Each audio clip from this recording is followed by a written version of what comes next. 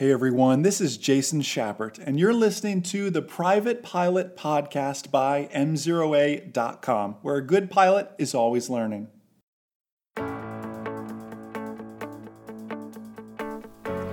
What is the best way to prepare for a private pilot check ride? Hey everyone, Jason Schappert here of M0A.com, and you are listening to the Private Pilot Podcast, brought to you by our number one rated online ground school, groundschoolacademy.com. You can actually head over to M0A trial.com to check that out and learn more. Take a 2-week free trial, no strings attached, no credit card needed, of our online ground school, so you can check that out there. All this month, really, it is Mock Check Ride May that we are diving into across not just all 4 of our podcasts, the Private Pilot Podcast, the Instrument Pilot Podcast, the Commercial Pilot Podcast, and the CFI Certificated Flight Instructor Podcast, all of which you can find on iTunes, just like you found this podcast. If you're watching us on YouTube or Facebook as a video, you can find those on iTunes and throughout our channels as well. Across all those channels, we'll be doing mock check rides just like this. So if you want to dive more into that, you want an instrument level, commercial level, CFI level mock check ride, we're going to just give away a few of those check ride questions here. Obviously, if you want to take it even further, you know we have our check ride series books, Pass Your Private Pilot Check Ride, Pass Your Instrument Pilot Check Ride, available on Audible. I'm working on the audiobook, making strides each Friday, working on the audiobook for Pass Your Commercial Pilot Check Ride as well. And Tom, who helps to edit these podcasts, is also working on a revamp of that book as well. So just a lot of really great things happening. Excited to share those with you here. What I want to do is I just want to dive through 3 actual FAA check ride questions. It'll actually be a good sample of how the audiobook works, so you can kind of see that. I'll ask the question, let you think it through, pause for a second. It's hard for me to be quiet for a long period of time, as you probably know, but I'll do my best to be quiet, let you think about the correct answers here as we work through that. So let's dive into it here together with question number 1.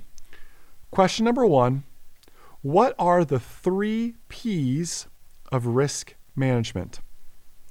What are the 3 P's of risk management? And you might be thinking, Jason, is this really a private pilot level question? It is. And I'm telling you, anytime the FAA creates their own acronym, the I'm Safes, DECIDE, PAVE checklist, when the FAA, the 3 P's is one of those, when the FAA makes their own acronyms, the FAA examiners, the DPEs, designated pilot examiners, they could and very likely will be quizzing you on them. What are the 3 P's of risk management? They are to perceive, to process, and to perform. You first must perceive the hazard. Okay, there's an issue out here. I am going to deal with it. I am looking, my oil pressure gauge is low. It's barely low. It's barely outside of the green, pushing into the yellow. But I've perceived a potential hazard that I could be losing my oil pressure, or I could just be losing my oil pressure gauge. I see a possible hazard though. I then process. I need to now evaluate the level of risk. Okay, it could just be my oil pressure gauge going out. But what if it's not? What if I am truly having a slow decline right now of my oil pressure, and that is what the gauge is indicating? I saw it. I perceived the potential hazard. I'm evaluating the level of risk. What's the level of risk? Well, it's one of 2 options. The gauge is going bad and there's no issues, or there's a very, very serious issue, and I am moments, minutes, seconds away from a catastrophic engine failure. Which of the 2 am I going to choose? I'm going to choose the latter. I'm going to always choose worst case scenario. This could happen. I'd rather land and hear from the mechanic that my gauge is going bad and know I made the right decision than land in some farmer's field because I pushed on too far. So I've evaluated my level of risk. I'm assuming I am minutes away from a catastrophic engine failure. I'm going to begin performing the risk management. I'm going to perform the diversion. I'm going to perform the right course of action for this circumstance. I am going to start heading towards the nearest airport. In fact, I might even climb a little bit. Maybe not give it more power, but at least climb a little bit here just to give myself some more cushion while everything is normal, while everything's working. In fact, I'm not even going to start a descent for the airport. I'm going to fly right over top of the airport, and I'm just going to kind of spiral down. That way I'm 100% sold, guaranteed I'm going to make this airport. The 3 P's of risk management: perceive, process, perform. Next question. And I'm kind of bouncing topics here. You got to realize on a check ride, it's going to be very structured. They're going to follow. When you're talking weather, they're going to continue to talk weather for a little bit and then jump topics. Today, we're just going to jump topics to kind of plant and see where you're at with everything. What is the difference between category and class? What is the difference between category and class? I'll let you process that one just a little bit here and kind of think your way through it as we work through. What's the difference between category and class is what I want to know. Think of it this way here. Category is airplane. Class is something like single engine land. Category is airplane. Single engine land is the class. You follow me? Airplane, single engine sea. Airplane, multi-engine land. Category, class. The category is airplane. The category could be rotorcraft. The category could be weight shift. They could be different categories, but you get into your classes: single engine land, single engine sea, multi-engine land, multi-engine sea. That's what we mean when we say category and class. Let's look at another one here. Let's talk aeromedical for a second. What are the 4 types of hypoxia? Again, these are all private pilot level questions. Don't let these trip you up. If they seem tough, hopefully we're showing some blind spots where you need to work a little bit harder and study a little bit more. What are the 4 types of hypoxia? Better if you can explain them. What are the 4 types of hypoxia? They are hypoxic hypoxia, hypemic hypoxia, stagnant hypoxia, and histotoxic hypoxia.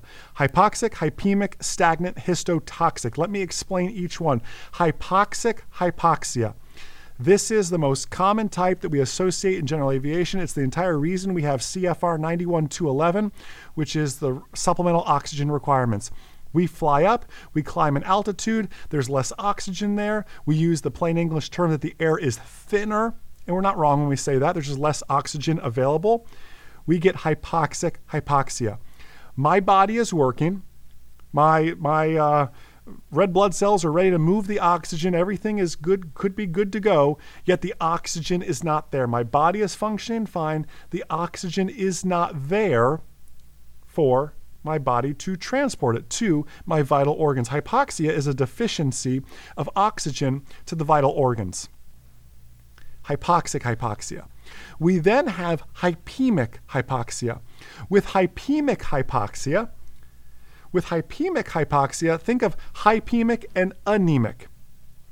In hypemic hypoxia, the oxygen is there, but it's not able to attach itself to the red blood cells because of some condition, like anemia could be that condition. Hypemic hypoxia. The oxygen is there, the red blood cells are unable to transport it because of some condition. Next, we have stagnant hypoxia. Stagnant hypoxia is caused, this is the reason air show performers wear G-suits. G-suits are nothing more than just it's a tight suit around the legs to keep the blood in the torso, to keep it up towards the vital organs, particularly the eyes, the brain. That's where we want to keep that oxygen transported to, so all those tissues work. Stagnant hypoxia is the pooling of the blood. When the blood that is oxygenated You can take oxygenated blood, red blood cells, that's what I want, but if it pools in your legs, it does no good for my brain, for my eyes, for my lungs. It doesn't do me any good. You follow me with that? Stagnant hypoxia. And lastly, histotoxic hypoxia. Let me use the example of alcohol consumption. Now we know 8 hours bottle to throttle, we know all that stuff, right? But just it provides a good example. When we're talking about oxygen must attach itself to our red blood cells. This is why when we drink alcohol, we have something called a blood alcohol content, because the alcohol attaches itself instead to our red blood cells, which then in turn means if alcohol is attached to the red blood cells, not as much oxygen can attach itself to the red blood cells. Histotoxic, the oxygen is there. However, the red blood cells have something else attached to them, in this case, alcohol attached to it, which limits our ability to transport oxygen because instead we're transporting alcohol all around the bloodstream. The 4 types of hypoxia: hypoxic hypoxia, hypemic hypoxia, stagnant hypoxia, histotoxic hypoxia. Again, 3 private pilot level questions, honestly. They're private pilot level questions, and I hope they're not a surprise to you. And maybe this was challenging for a private pilot level, but I'm not here to go easy on you. I'm here to hold you to a higher standard. Honestly, I'm not even here to help you pass a check ride. I'm here to make you a safer, smarter pilot. And by making you a safer, smarter pilot, you're going to pass your check ride with flying colors.